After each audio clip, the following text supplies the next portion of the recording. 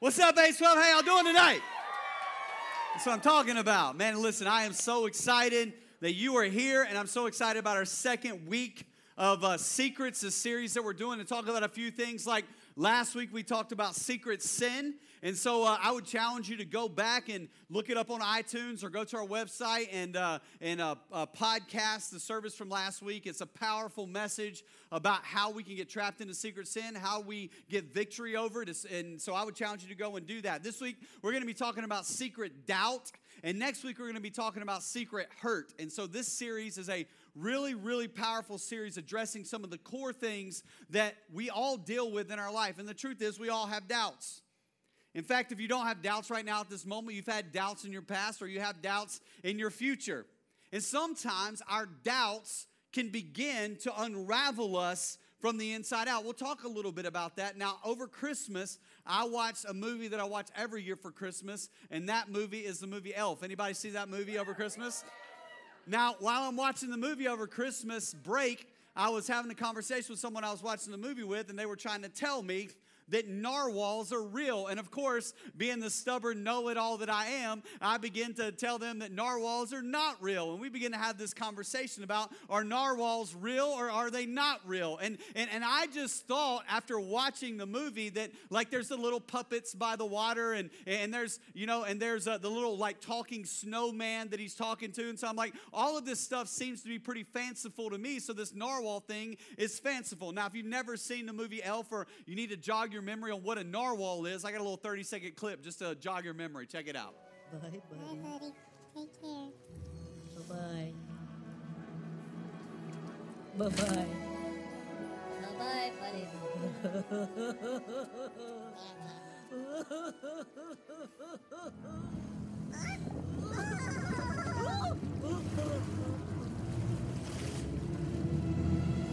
Bye, buddy. Hope you find your dad. Thanks, Mr. Narwhal. Bye.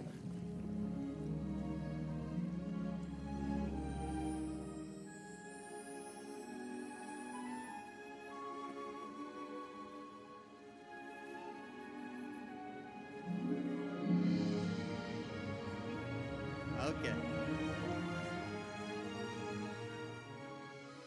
So that's a narwhal, right? And I didn't know that was a real thing, but actually that narwhals are 100% real. In fact, I got a real picture of a real narwhal. Check this out. There they are swimming. See the little spike on their nose? In fact, some of their spikes can get up to 10 feet long. Like, that is crazy. And what I've learned is this, is that just because something sounds fanciful doesn't mean that it's false. And when I begin to talk about belief with people, when you talk about doubt, I think there's a couple things that are good caveats just to place on it. And so this is the first one. I want to say it to you like this. If you got notes, you're taking notes, you can write this down. Just because you don't believe something exists, that doesn't mean that it doesn't exist. Just because you do not believe that something exists, that does not mean that it doesn't exist. In fact, you can say, man, I don't believe in gravity. But if you climbed up to the top of the Empire State Building and you swan dived off of it, you would really quickly begin to have belief in gravity.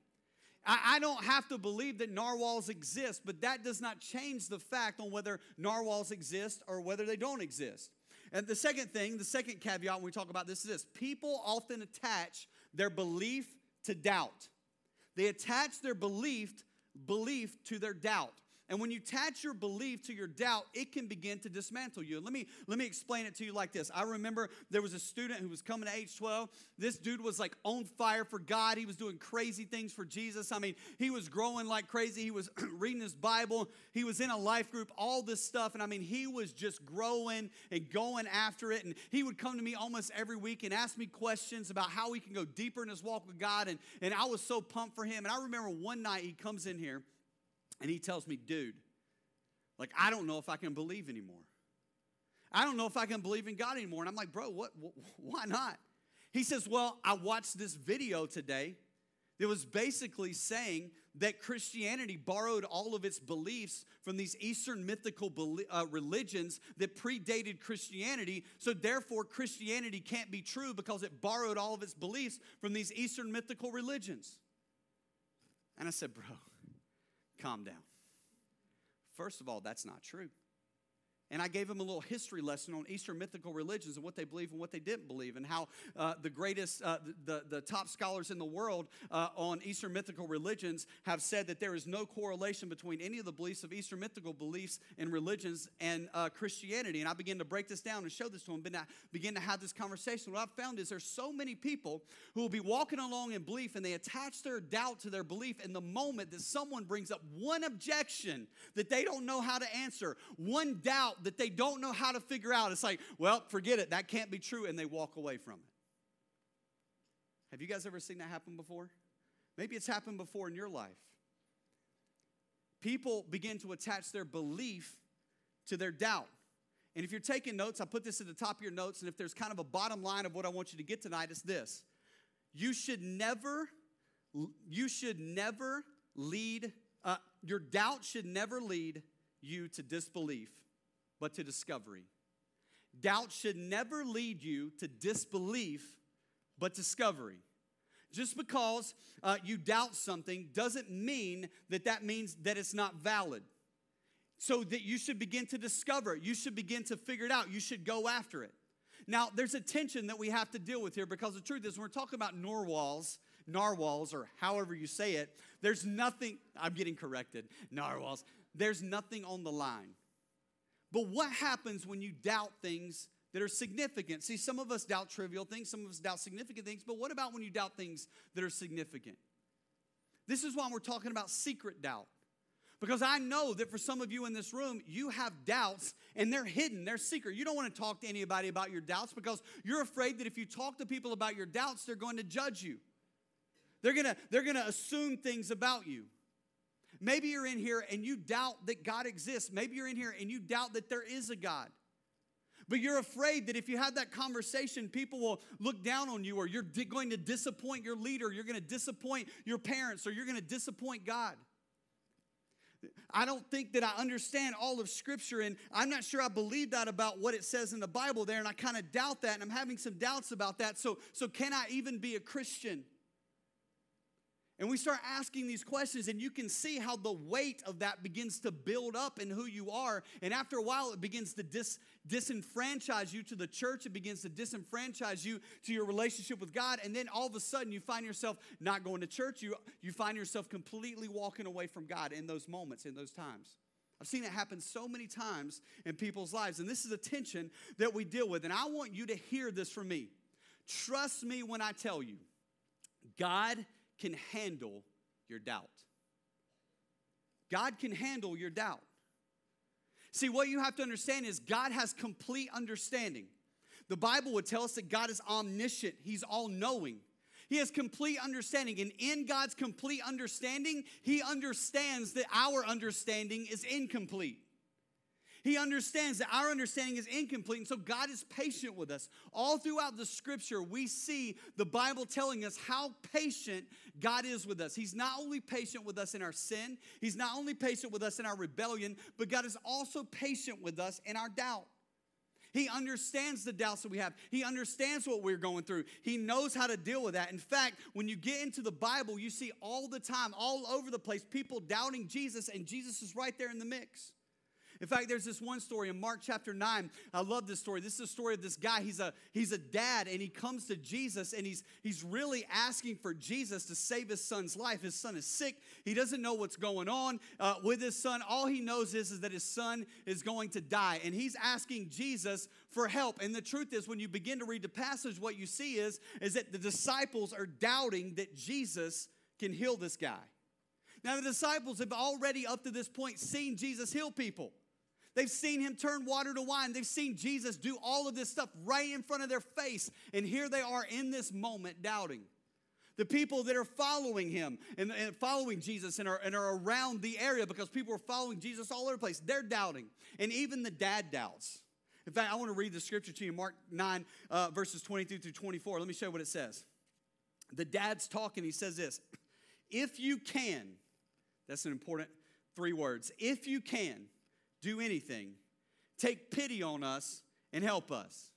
If you can. This is kind of how we approach God, right? Sometimes we're like, God, if you can help with my situation at school. God, if you can, help me get an A on this test that I didn't study for today. You know what I'm saying? Help me guess correctly. Anybody ever prayed that? Like, God, just, hey, look, like, Lord, here's the deal. I know I didn't study. I'll do better next time. If you can help me just guess correctly. Like, you know, just direct me to A when it's A, direct me to B when it's B. You know what I mean? And so that's what he's doing. He's saying, if you can. And I love how Jesus responds.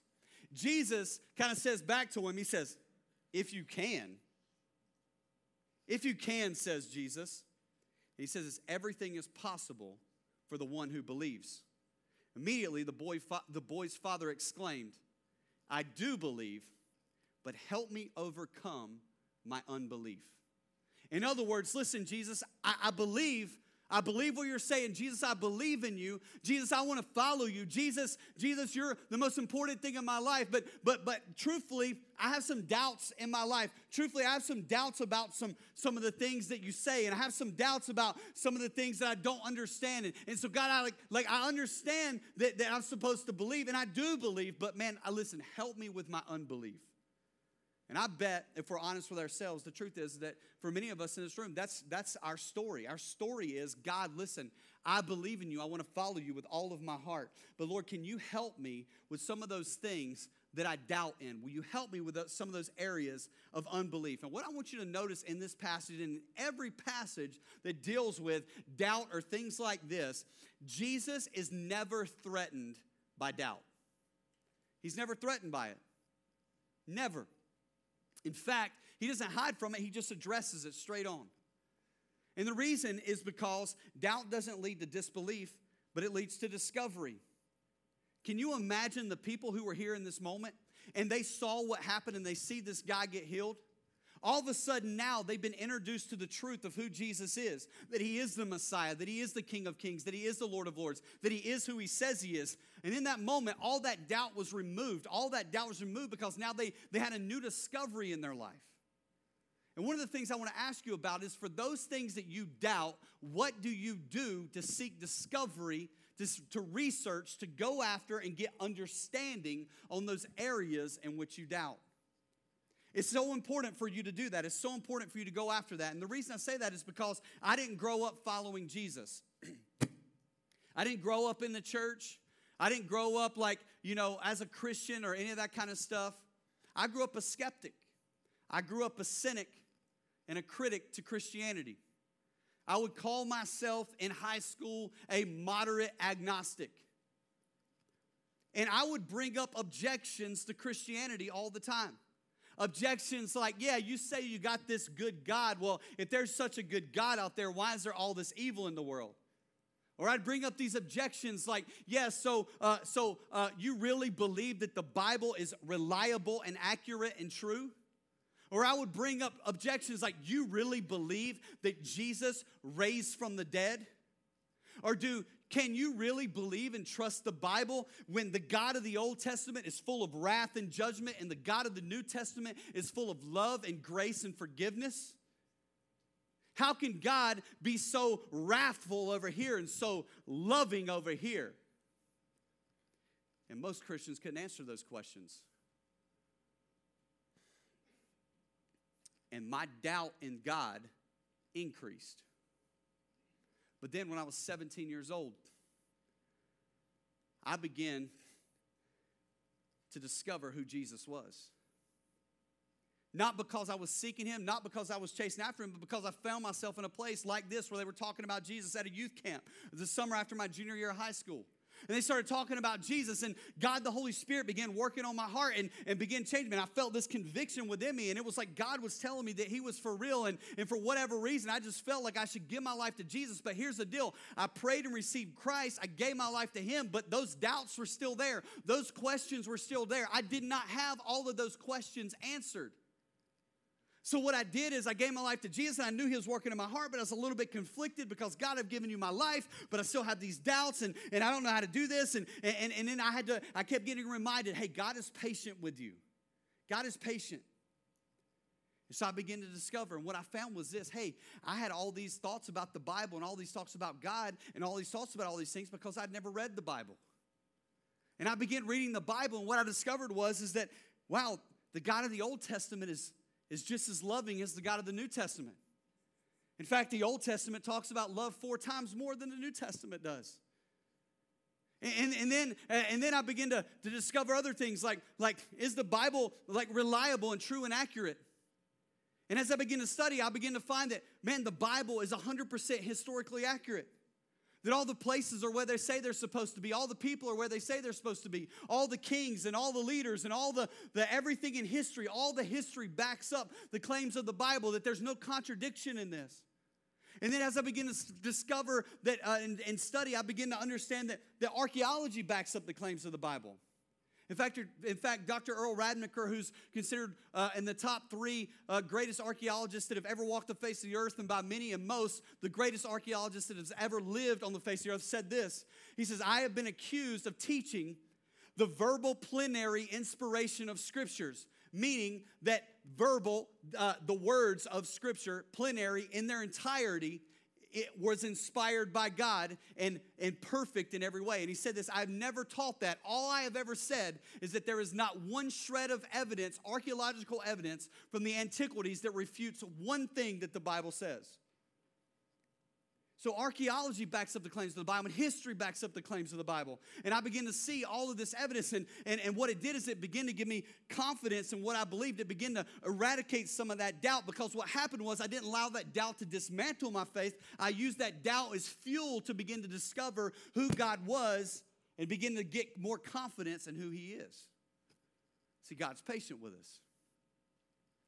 I began to study about the resurrection.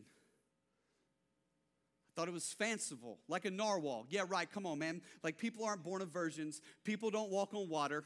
People don't turn water to wine. And people don't raise from the dead. And as I begin to study, what I begin to understand and what I begin to realize was this, is that there's not one historical event that has ever happened in the history of the world that has more evidence than the resurrection of Jesus Christ. In fact, it is the leading reason why some of the most aggressive atheists in the entire world in history have turned to Jesus. It is because you cannot refute the resurrection of Jesus. In fact, Josh McDowell, who was an atheist, who set out to prove Christianity wrong, and in the process of that gives his life to Christ. Now he writes tons of books and is an apologetics, or talks a lot about this stuff on Jesus. He was asked by a student at the University of Uruguay this. He says, why can't you refute Christianity? And he answered, for a simple reason. I am not able to explain away an event in history, the resurrection of Jesus Christ. Professor Thomas Arnold, a 14-year headmaster at Rugby and author of the famous book, History of Rome, and appointed to the chair of modern history at Oxford, which, by the way, if you're appointed the chair of anything at Oxford University, you're brilliant. His specialty is Roman history, which, by the way, Jesus and Christianity grew under the Roman Empire. So this guy knows historical fact in determining this. And he said this, I have been used for many years to study the histories of other times and to examine the weight of evidence to those who have written about them. And I know of no one fact in the history of all mankind which is proved by better and fuller evidence of every sort to the understanding of a fair inquirer than the great sign which God has given us, that Jesus died and rose again from the dead. Brooke Foss Westcott, an English scholar, said this, raking all the evidence together, it is not too much to say that there is no historical incident better or variously supported than the resurrection of Jesus. Dr. Simon Greenleaf, who was the Harvard law professor, who was the chair over the Harvard Law School, and basically is known as the guy who wrote the book on law in the United States. He was a staunch atheist, went to set out to disprove Christianity, and he said this, it was impossible that the apostles could have persisted in affirming the truths they had narrated had Jesus Christ actually not raised from the dead. And it was by this that he gave his life to Christ. Everything in the scripture hinges on the fact that Jesus raised from the dead. See, if Jesus raised from the dead, this is what that means. If Jesus raised from the dead, that means that there is something beyond this place. If Jesus raised from the dead, that means he is who he says he is. If Jesus raised from the dead, then that means that what the Bible teaches us is true. If Jesus raised from the dead, you have hope, you have peace, you can have life beyond the life that you have now, that God can give that to you. I mean, this is a significant declaration by these people. Significant. And I want to tell you that today because this is what I've found. What I've found is that it's these type of things that when I'm in the moment of doubt and I begin to have these discovery moments of getting in, studying, getting involved in it, seeking after it, growing in it, that God begins to build this confidence in my faith. In fact, the resurrection of Jesus is one of those things that anytime something comes up and I'm like, man, I don't know the answer to that question. I don't know and understand how that does. But you know what? I know about the resurrection and I know that to be true. And so I'm going to give God the benefit of the doubt because all of these other times I've doubted, God has proven himself to be true. So God, you're going to get the benefit of the doubt. Now I'm going to go discover and seek out what the evidence is for this objection. And I think that's what we have to do. Give God the benefit of the doubt. In fact, I want to take you a little deeper into this resurrection conversation. And the reason I do is because I don't just want to give you sweeping statements and say some of the greatest minds in the last 100 years are saying these things about the resurrection of Jesus. Guys who were staunchly atheists and against Christianity who have turned to Christ as a result of this. I want to give you some of the evidence for it so you can see how by discovering and learning and growing in that evidence, it allows you to begin to say, wow, you know what? There is something to this. Wow, you know what? I doubt that. I don't know if I believe that, but wow, that makes a lot of sense. And so we're going to talk about that. The first thing I want to do is I want you to open your Bibles to 1 Corinthians chapter 15. And I want to let you know how Paul frames this resurrection conversation. It's on page 1154 in your Worship Center Bibles under your seat. And I want you to see how Paul frames and outlines what he believes to be true about the resurrection. And this is what he says. It'll also be on the screens, I believe. He says this. For what I received, I pass on to you as of first importance. In other words, listen, what I've discovered, I'm going to pass it on to you. And listen, of all the things I'm telling you, this is of first importance. That Christ died for our sins according to the scriptures, that he was buried, and that he was buried. We'll stop right there. Let me just say this. There is not one historian, one credible historian in the world that denies that Jesus was a man who walked on this earth and lived in the first century and was a historical figure, a person who actually lived. I've had people come up to me sometimes and they'll say, well, I don't believe Jesus existed. Well, that's crazy. Because no credible historian says that. Now, are there people who deny that Jesus existed? Oh, there certainly are, but there's no historian that denies whether Jesus existed. The evidence is overwhelming. This is a non-conversation. I don't need to prove to you that Jesus walked on this earth because it's a non-conversation. The evidence is so full and complete that it's a non-conversation. The truth is that there are millions of people who deny that the Holocaust ever happened. Millions of people. In fact, you can go look it up online, Holocaust deniers. There have been leaders of nations in our world who have said on a platform to the world, we do not believe the Holocaust happened. Yet, you can go over to Europe right now and go visit all of the concentration camps that were in place during the time. And you can go to Auschwitz and you can see the piles of hair of the people that they shaved. And you can see the piles of glasses. And you can see all of the things that they took off the people before they walked them in to the gas chambers to kill them and take their lives. We have video footage of the Holocaust, video footage of the concentration camps and people that were in them. We have eyewitness testimonies. We have people that are alive that still talk about it. We have people who have written down the history of it. We know that the Holocaust happened, yet there are millions of people who deny it. And the truth is, there are people that are going to deny that Jesus existed. It doesn't mean that they're credible. In the same way, if you deny the Holocaust, it's not credible. It's not history. It's opinion. And so this is a non-issue. And he goes on, but he says, for I received what's passed on you for the first importance. And he lays out that Jesus was what died and that he was buried. No historian disagrees with that. But this is where the rub is. This is what separates Christianity from everything else, is that we believe that Jesus was raised from the dead. And it says, and that he was raised from the dead on the third, he was raised on the third day according to the scriptures. 3 days after he was buried, he came back to life. And listen, this is significant. And that he appeared to Cephas and then to the 12. And after that, he appeared to more than 500 other brothers and sisters at the same time, most of whom are still living, though some have fallen asleep, or in other words, died.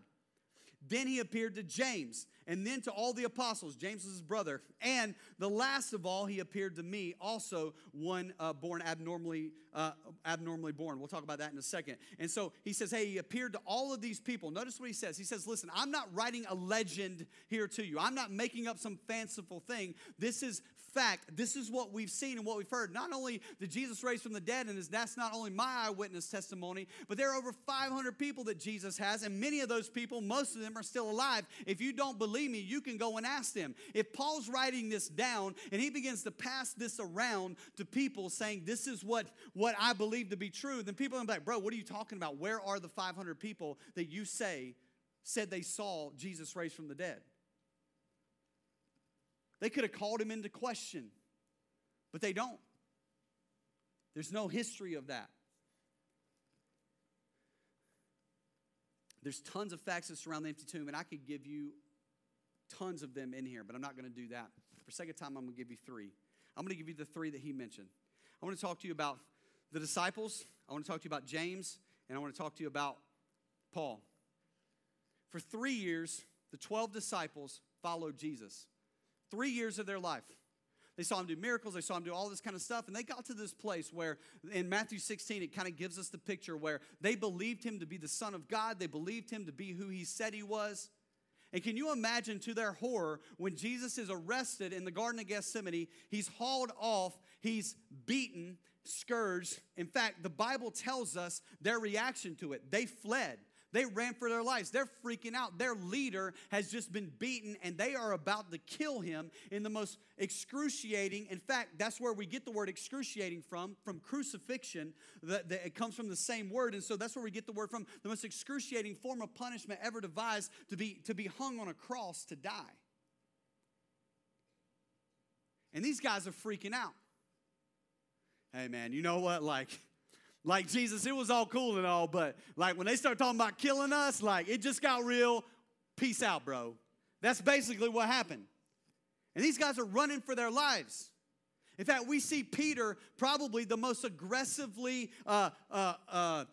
confident of all the disciples, the one who could never get himself out of trouble. In fact, when they go to arrest Jesus, he pulls out a sword and hacks off the ear of this dude, this Roman guy, right when he does it. Jesus picks the dude's ear up and puts it right back on the guy's head. And I bet Peter's like, what the crap's going on? And Jesus is like, back it up. Peter's the guy who jumps out of the boat. Peter's always the one who speaks up first. Here Peter is following Jesus, and they're incriminating Jesus. And 3 different times he denies even knowing Jesus. Hours before, he was ready to fight to kill somebody for him. But now what he sees is about to happen to Jesus, he's like, oh, no, I don't want that to happen to me. And these guys are fleeing for their lives. But then something happens. Within a week later, these guys are going around telling everyone that Jesus raised from the dead. And they are boldly proclaiming this everywhere. Peter and John, who were running for their lives earlier, the Bible tells us in one passage later in Acts that Peter and John are taken before the Sanhedrin. They're flogged, basically almost beaten to death because they believe in Jesus. And they're told never to preach in his name again. And they say, listen, we don't answer to you. We answer to God. And we're going to keep preaching to Jesus. And it said this, they left rejoicing that they were counted worthy to suffer for his name.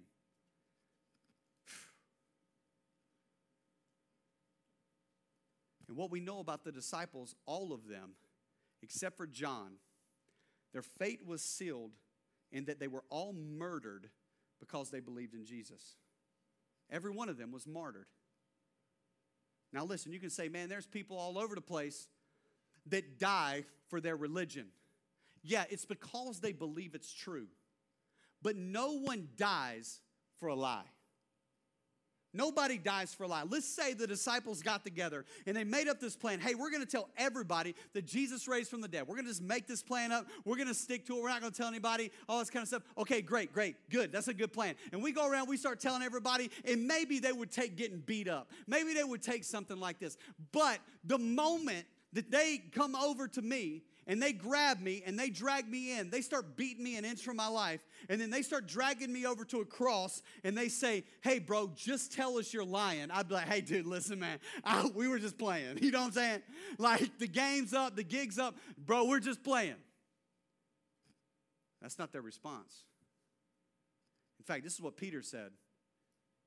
Peter's taken to be crucified, and he says this: when you crucify me upside down, for I'm not worthy enough to be crucified like my Lord.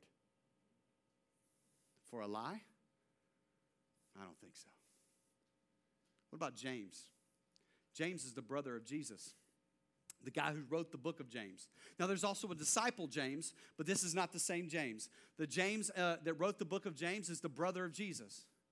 Now, what we know and the scripture tells us is that Jesus had some brothers and maybe some sisters. He had some siblings. And what we know about Jesus and about his siblings is that his siblings did not follow him. In Jesus' earthly ministry, they did not follow him. Now, if one of your brothers or sisters came out and said, hey, listen, just so you know, I'm the Son of God. That's me. I'm the Son of God. And you are to worship me as God and do whatever I say and follow me around everywhere I want to go. Okay, we good? You good with that? You'd be like, are you crazy? You know what I'm saying? And you'd be like, shut your mouth. You know what I mean? Like, that's what you would say to your brother. And that's kind of what happens in this situation. Nobody can convince their brother or their sister that they are God. No one can. James and all of his siblings, they're like, man, what's going on here? Jesus is doing all this kind of stuff. And listen. After Jesus raises from the dead and he appears to James, which this passage just told us, what we see is that James, all of a sudden, is devoutly following Jesus and follows Jesus to his death as well. He became the pastor of Jerusalem when you go back and look at history. He wrote the book of James. He's the one who says faith without works is dead.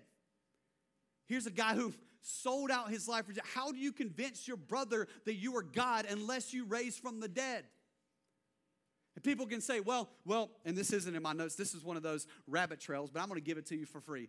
People can say, well, maybe the Roman government went and stole Jesus' body. Okay, maybe the Roman government did steal Jesus' body. Here's the deal. The Romans hated the Christians because they were growing like crazy. They tried to stomp them out. Nothing would have stopped Christianity faster than the body of Jesus. If the Romans had it, they would have showed it.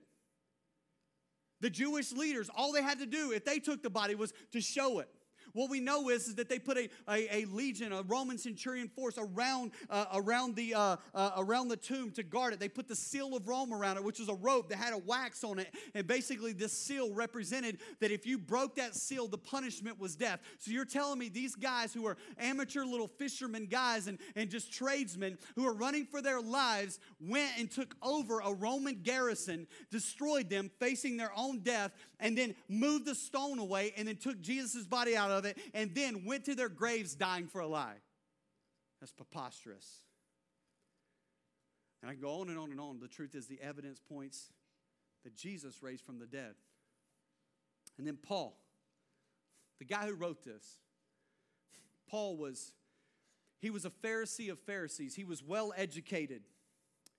He trained under this rabbi named Gamaliel. And Gamaliel trained under the greatest rabbi that had ever lived up to Jesus. Paul was in line to be the high priest. He was in line to be one of the top leaders of the Jewish people. I mean, this guy had money. He had fame. He had power. He had prestige.